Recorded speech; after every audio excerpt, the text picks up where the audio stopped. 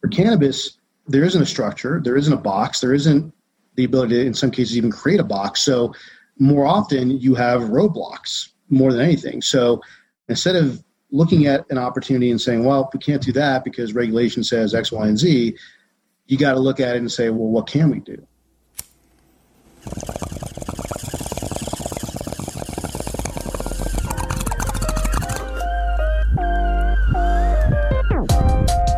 You're listening to Be Blunt, the podcast for cannabis marketers, where your host Shada Tarabi and her guests are trailblazing the path to marketing, educating, and professionalizing cannabis. Light one up and listen up.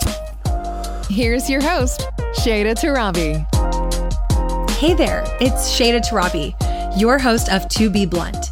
Just checking in before we kick this week's episode off to see how you're doing. I hope these episodes have been as valuable for you as they have been for me. Every guest truly brings a new wealth of knowledge and experience from their respective areas of the cannabis industry. And it's been really great to hear back from some of you about all the inspiring ideas you're coming up with in your own cannabis brands and businesses. So thank you. And please continue to reach out to me on LinkedIn, Instagram, and via email because I appreciate the opportunity to connect with you and sincerely want to get to know how this podcast can help you grow. So, kicking off today's episode, we're on episode 8, by the way, if you're keeping track. I have Joe Hodas on the show.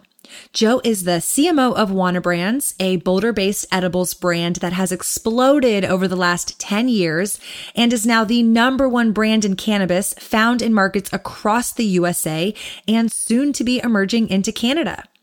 Joe is the former CEO at Go Fire, a cannabis dosage device company. Prior to that was the CMO at Dixie Elixirs, another top Colorado-based edibles brand, and has been a cannabis marketing agency executive helping market and brand some of the leading businesses in the space. Let's welcome Joe to the show.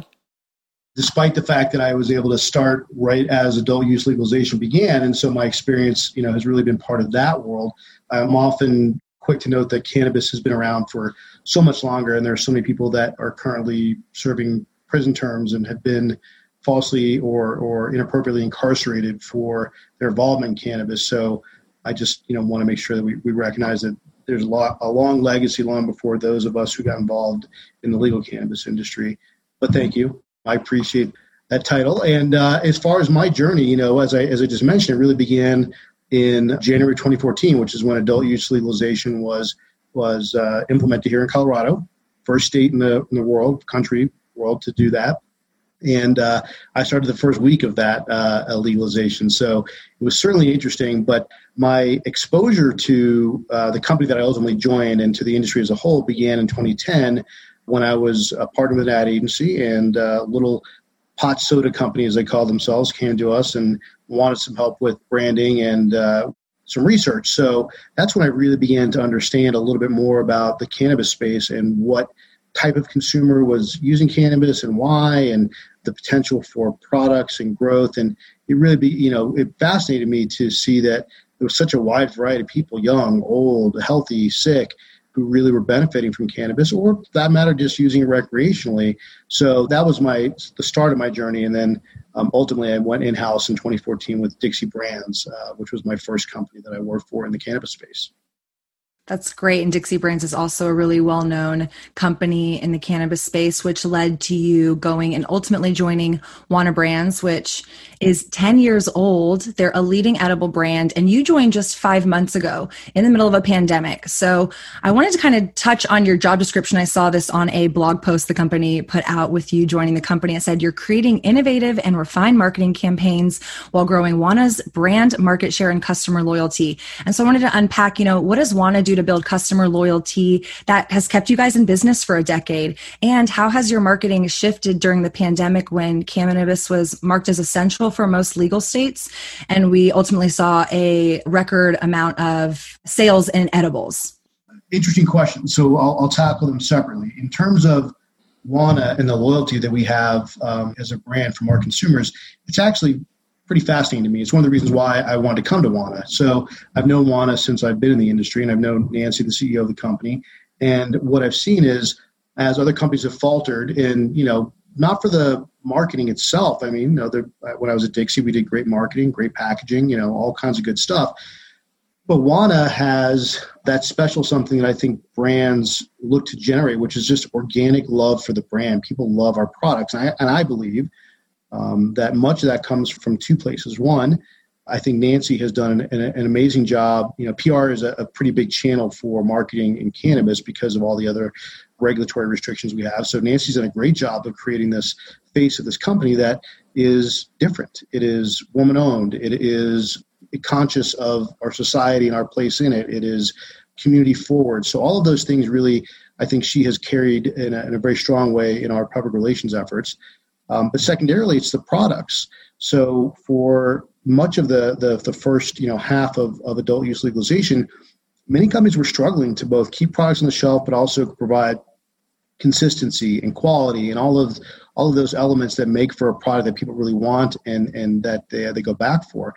We had that early on, and we happened to get into the right space, which is the gummy space, became the number one category within edibles. So that was a good choice, but we perfected it early. And I think many companies have tried to do the same since then. And I think still we have a better product than most of the companies that are out there.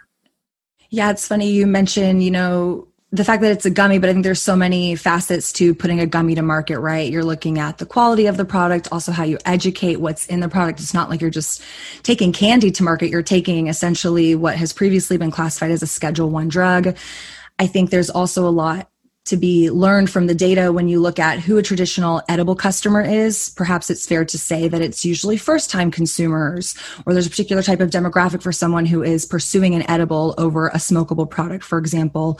And so I think there's a lot more care and concern with how you market and communicate the value of the product and the effectiveness of the product that's ultimately then packaged, yes, in a gummy. But you recently launched a campaign that I saw on LinkedIn that piqued my interest, and I just wanted to kind of touch on, what was the inspiration behind bringing it to market? It was, I think, 4 different competitors' gummies. Obviously, we're in the peak of summer. I'm here in Austin, Texas. We're hitting, triple digits, of course. And some people, myself included, might leave my gummies in the car.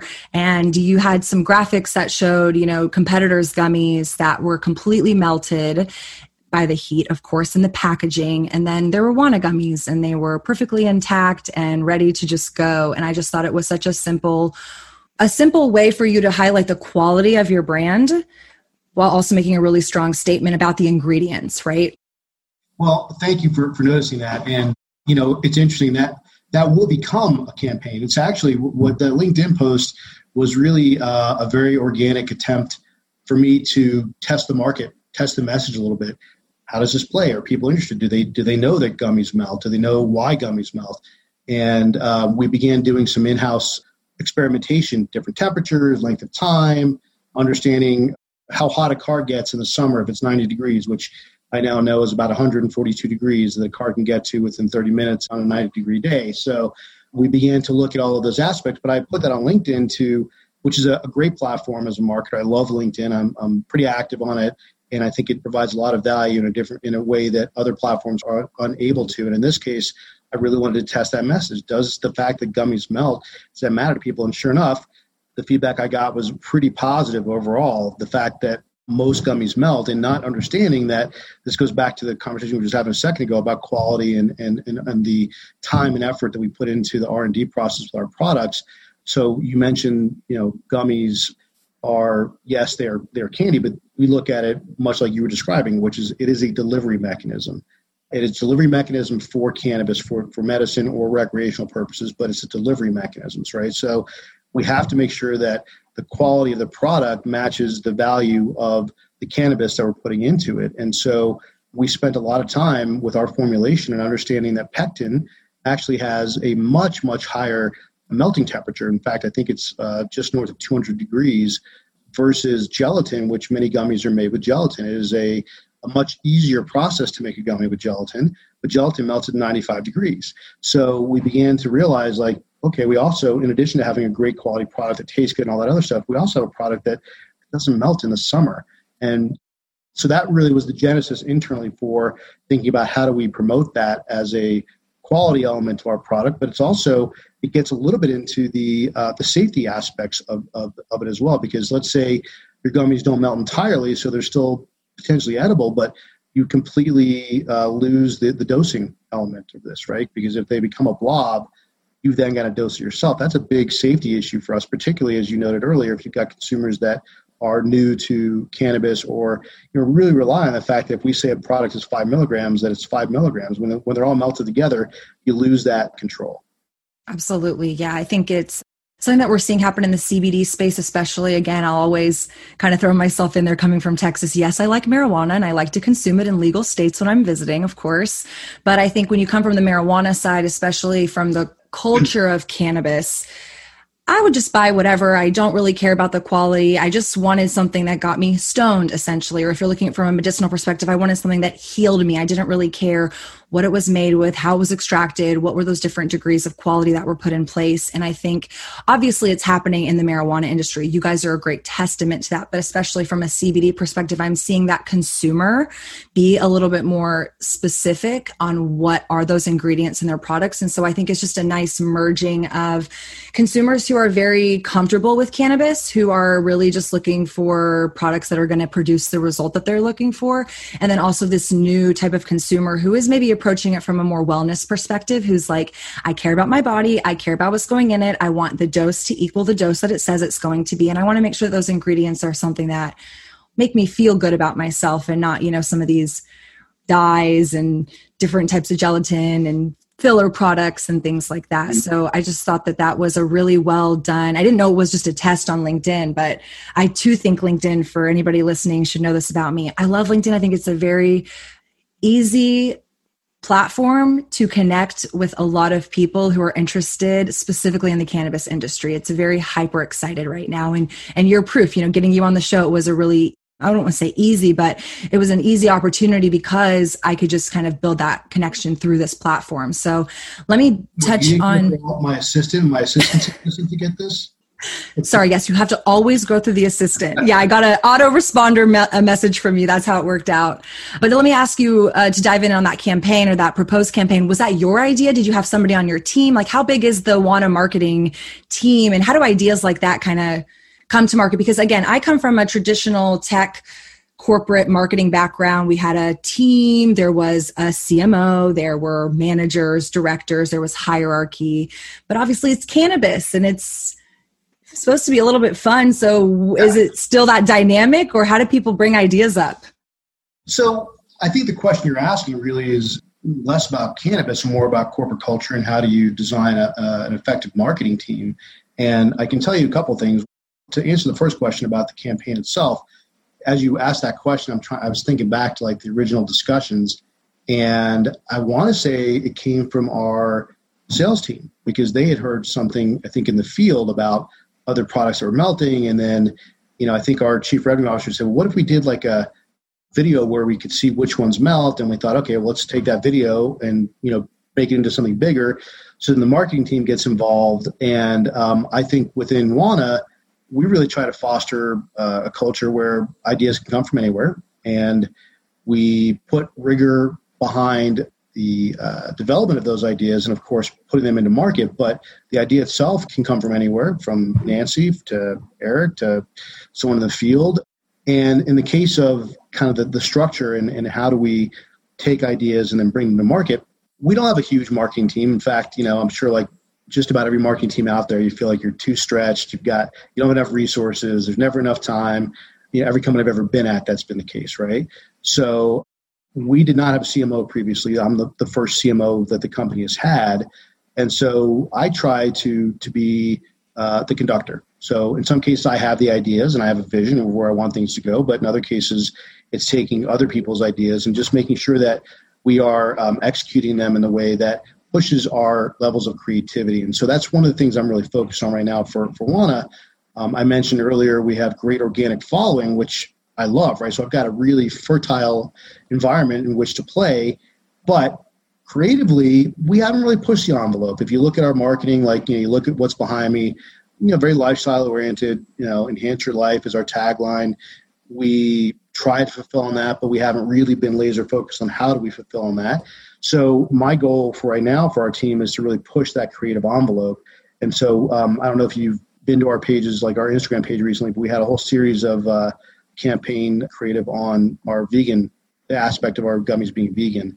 And that was completely different for us. I mean, might not be that groundbreaking for another industry or for another company, but for us to speak in that voice and to really be aggressive about the fact that we are vegan, putting animal byproducts in your gelatin gummies is disgusting.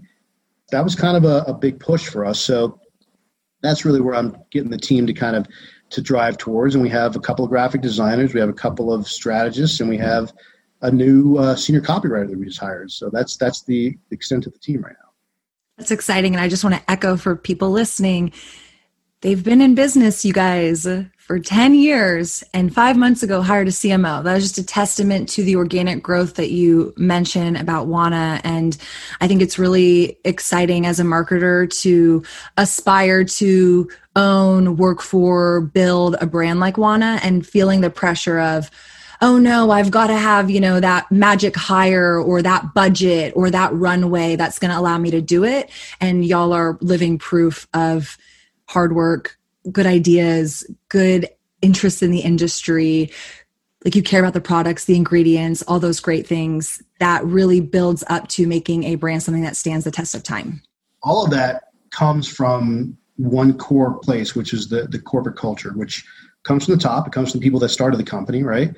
And why I say that is, brand, in my estimation, is always an extension of the company. So you could create the best marketing campaign in the world, but if the brand itself doesn't live up to that brand promise, it falls flat and you actually end up probably damaging yourself.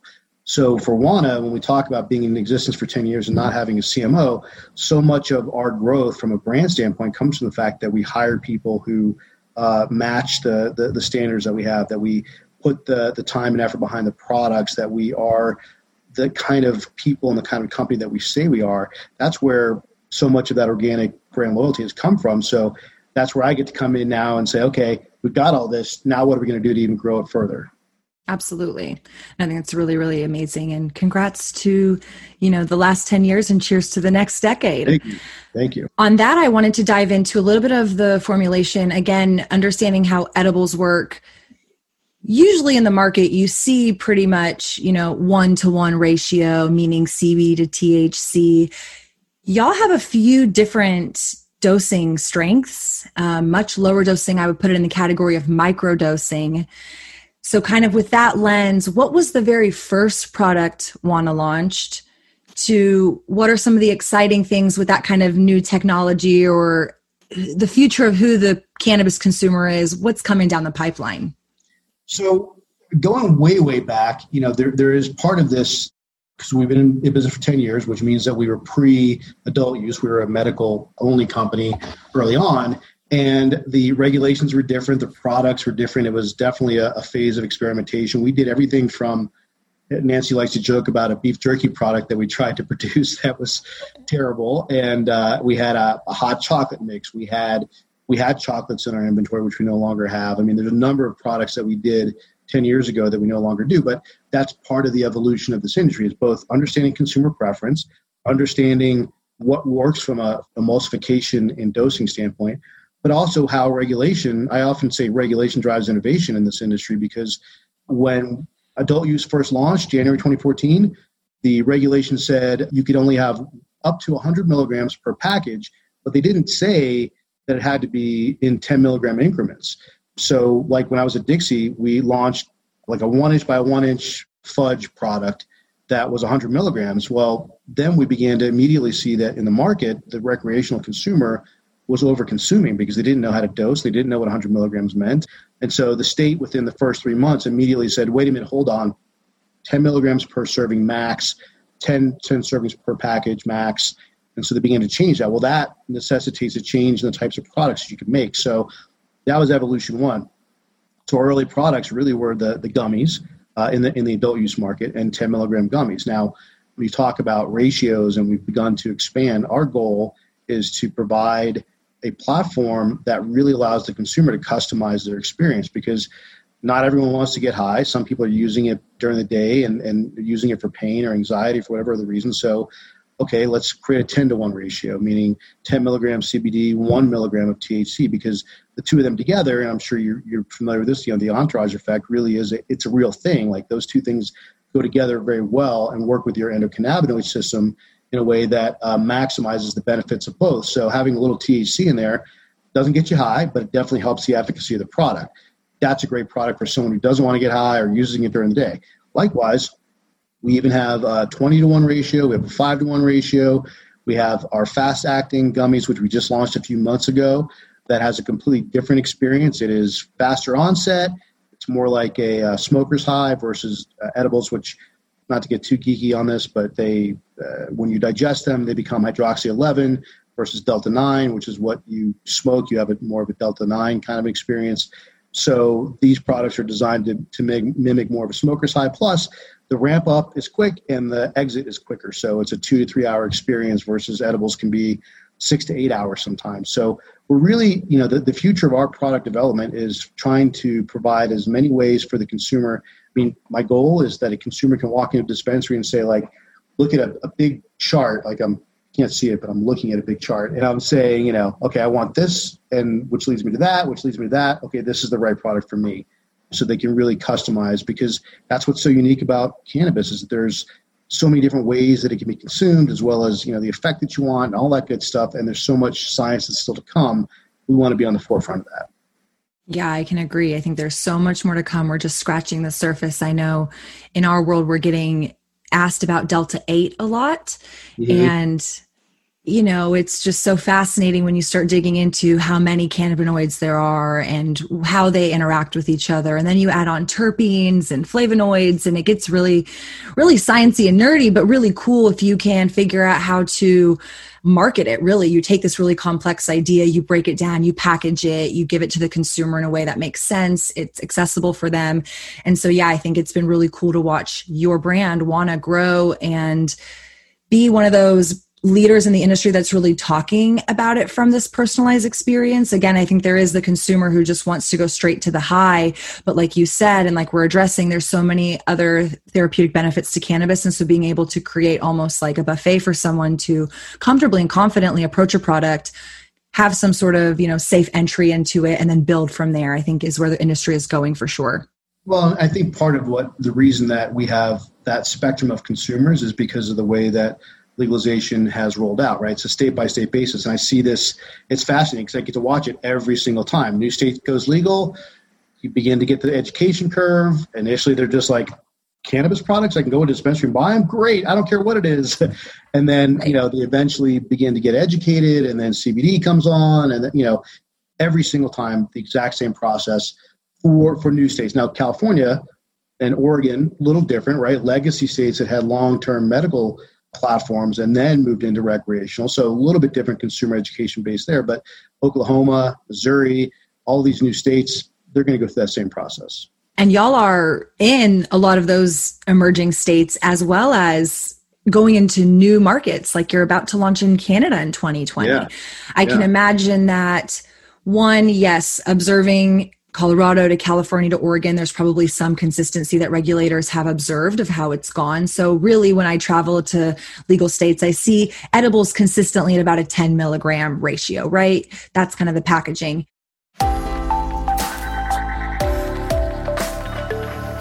Quick break to say thank you to Restart CBD for sponsoring this podcast. Restart CBD is a brand my sisters and I founded in our hometown in Austin, Texas. We operate a retail location as well as an e-commerce store, and you can browse our wide range of CBD products at restartcbd.com. Again, thank you to Restart for allowing me the time and resources to put on To Be Blunt. I hope you'll check them out for your CBD needs. Let's go back to the episode. How has that shifted, or how are you anticipating that shifting your marketing strategy and efforts as you go into these new states where they're all individually regulated? And how does going into a new country like Canada add complexity to that? It's always complex, always has been, and for the time being, always will be. So it's just kind of built into our DNA. That's just, we know it's going to be tough going into a new market. We know it's different regulations. We have different labels in Missouri than we have in Florida, than we have in Colorado. So we just try to find those elements that can be consistent throughout. One of those is the product. So of course, We focus heavily on, we have a team of people that are dedicated to ensuring that our partners in new markets are 100% on top of the formulation and that they're creating products that we can produce here in Colorado that we'd be proud of. So there's that consistency. And that's actually a big one. I think a lot of people don't realize, whether it's a gummy or another format, when you change the humidity, when you change the elevation, all those things change the nature of the product. So you really have to do R&D in each individual market. So we focus pretty heavily on that. But when we go into a new market, we just know it's going to be different. And we have a couple of core elements that we can place into each market. We were talking a little bit earlier about labels, for example. There are some core pieces to our labels that we can put into every market, but we leave the majority of it flexible because we know it's going to change, and we don't order 500,000 labels because we know that each market's going to be different. So we order per market. I mean, it's just the complexity that kind of comes with the territory. Yeah, I can understand that. I think there's just so much change and challenges happening constantly in this industry. You really just have to be comfortable with the change. But it's also a very exciting opportunity to go into these new markets and come out with a brand that's built some credibility up in the space to hopefully give these new markets some confidence, because I think that's been really interesting too, just to watch when I go to different legal states. You see some of the brands that have hit that national level where there is the opportunity to go work with different partners and bring your brand into new states, which I'll kind of mention for anybody who's listening. Because marijuana is not federally legal, you cannot legally make your products in Boulder, Colorado, and then ship them to Oklahoma. For example, you would have to go set up shop in Oklahoma with somebody that, like you said, you can trust. You can kind of tweak that formulation based on different, things that are happening. And so I think people need to be aware that that's the case. I think people get really excited. They want to have a product. They want to go into the market. They're like, oh, let's go take it across the nation, and not realizing, the effort, not that it's impossible, but the effort that goes into that. And so to be a brand that's able to step into those new markets and have some sort of, hey, look at all of our happy customers from Colorado. We've been doing this for 10 years. Now we're going into this new market. There's already that trust built there. So that's really exciting. You said early on when we were talking to kind of think about this from a professor perspective, and you made me just think about something that I think is important as marketers are listening to this to think about, which is there is inherent risk and frustration as a marketer in this industry. And if you're a person who is only comfortable kind of being in this, and there are many marketers who do great work in that, right? That's great. Cannabis isn't the industry for you because there's so much circular motion. You have to redo things 5 times over, or you take a risk and just hope that it's going to be the right thing. It turns out sometimes it's not the right thing, right? So there's a lot of that experimentation that still is taking place as a marketer in this industry. So if someone thinks, oh, it's so exciting to be in a new industry, and definitely is, but know that it comes with a lot of baggage, and you have to know yourself and your risk tolerance and your ability to thrive in an environment like that. Yeah, I think you were promoting something on LinkedIn that I wanted to highlight because I just found so much value in it. I joined MJ Unpacked yesterday. I think your team is a sponsor. Yeah. And one, we're obviously in COVID, so physical events, I don't know when that's going to pick up again. But as a marketer who really loves and is passionate about the industry, being able to be connected to industry events that are giving me information and putting me in a position to understand the different facets of the industry. And so I'll admit I didn't really know what MJ Unpacked was going into it. It had an emphasis on the California market, but I was sitting there just learning how the data fits in California compared to these other states. And I think that while there is a lot of things that we can learn from state to state, also realizing the nuance of the particular state and the regulations that that state has is just really fascinating for me. And so, yeah, I just wanted to mention it as I will say a younger marketer in this space. I don't know what I don't know, but I am really looking forward to how this is evolving, because as a marketer who just wants to throw things at the wall and see what sticks, that's pretty much the opportunity at the table. There's no guarantees. There's no magic carpet ride straight to the top. I mean, we've seen really successful brands start from nothing. We've seen brands that start from a lot of money still end up in flames. So there's not you got a investment or you've got a, seed fund that's going to guarantee that you're going to succeed. And I talk about this in a few episodes from time to time, but really understanding the difference in the market. I think Colorado is one for me that I've always kind of admired because obviously it's the OG market. But Colorado really cares about the products. I think there's distinct dispensaries, but I really see Colorado caring about the actual products. I see a lot of really top consumer type brands coming out of Colorado versus California. I learned this also. Colorado doesn't have delivery service yet. And that's part of the regulations, right? And then you look at California where they're so tech driven, they're a little bit more in the culture of it, I think, where the pot's grown. I just was watching one farm that was like, our pot is on the ocean. And so it's seawater inspired weed or something. And I was like, okay, good marketing, also just a different market. And so, depending on where you come from, both you personally, where you physically live, and then where you want your product to grow, you kind of have to think about all that stuff, but it is really fun because you get to put the pen to paper and build something amazing. I wanted to lead into, you mentioned the professor thing. What y'all don't know is I had asked Joe to think of this conversation with a professor mindset as teaching mindset, and he happens to be a teacher. Your current teacher, former teacher? No, I did it for a little while. I speak to classes pretty regularly at the Daniels College of Business at the University of Denver. But I leave it up there because I liked having that. And hopefully I'll get to do that again at some point. It was much harder than I thought it was going to be. So I've realized if I'm working full time, I can't also be a professor. It's got to be one or the other. Well, imagine our audience is your next class and you have the next big lesson coming out, but it's a cannabis marketing class. What would be one lesson that you'd be really excited to, educate this group of students on? Well, unfortunately, I think I kind of spilled the beans on that already, which is the ability to take risk and think in terms of how to remove roadblocks.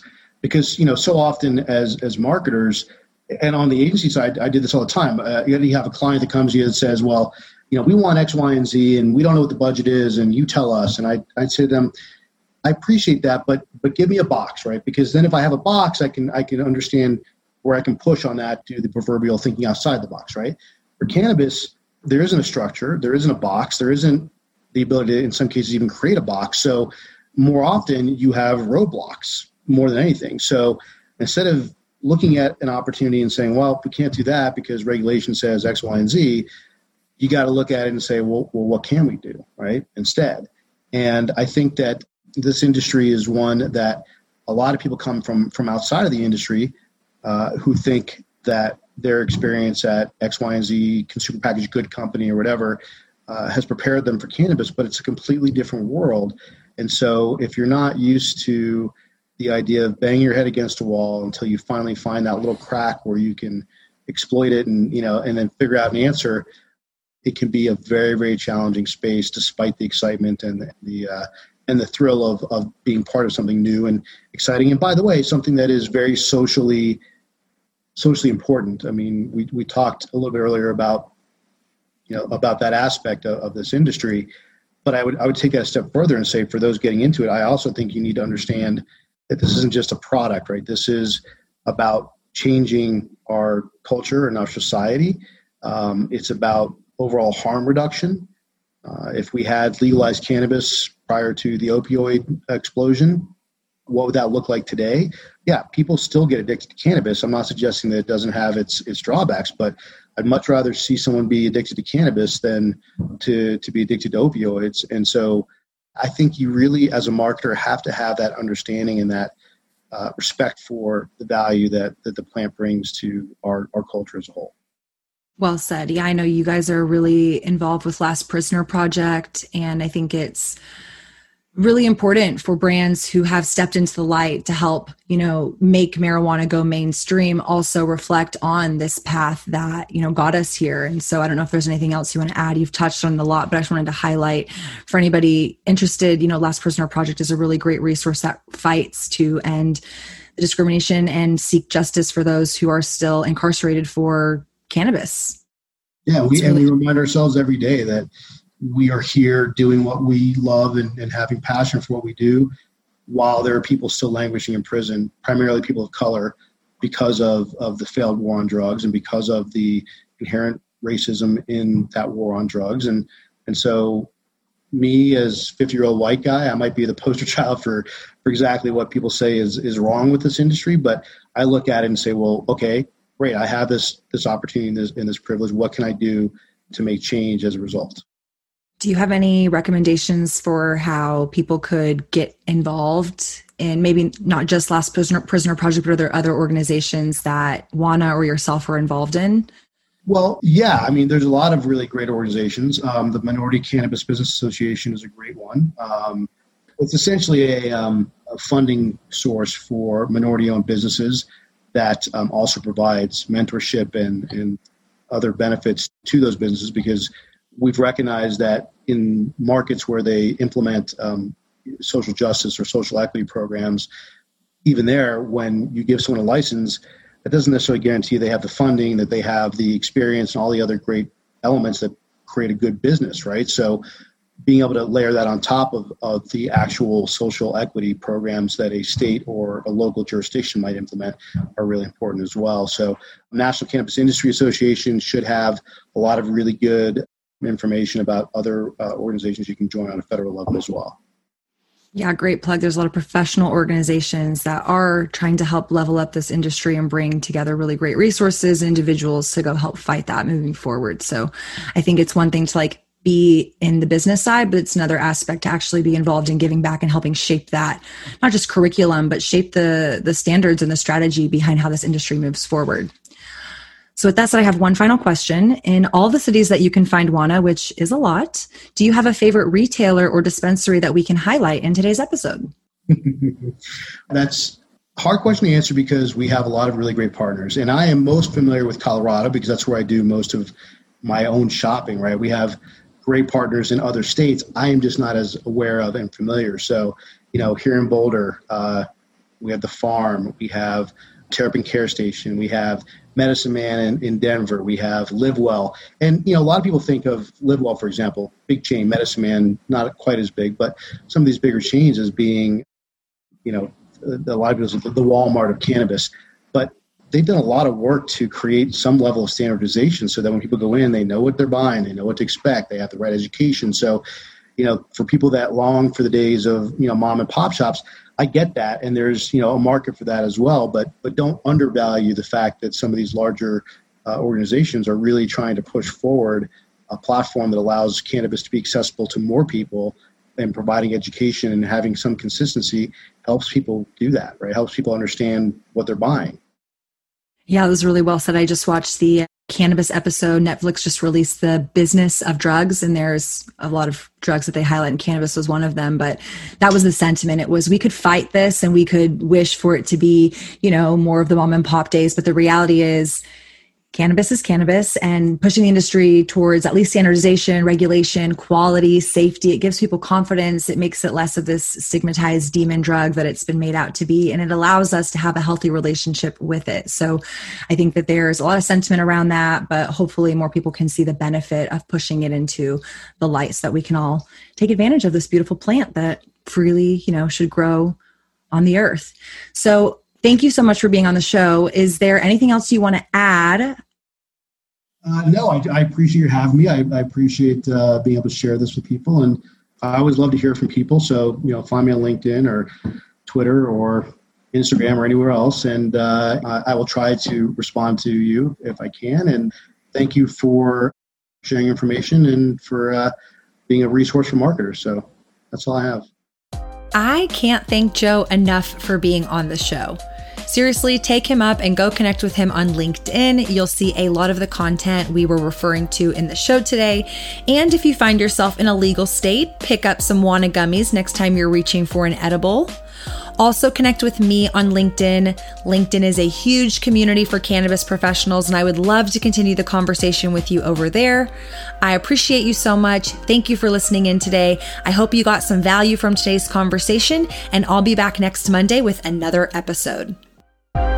Love this episode of To Be Blunt? Be sure to visit theshadatarabi.com/tobeblunt for more ways to connect. New episodes come out on Mondays. And for more behind the scenes, follow along on Instagram at theshadatarabi.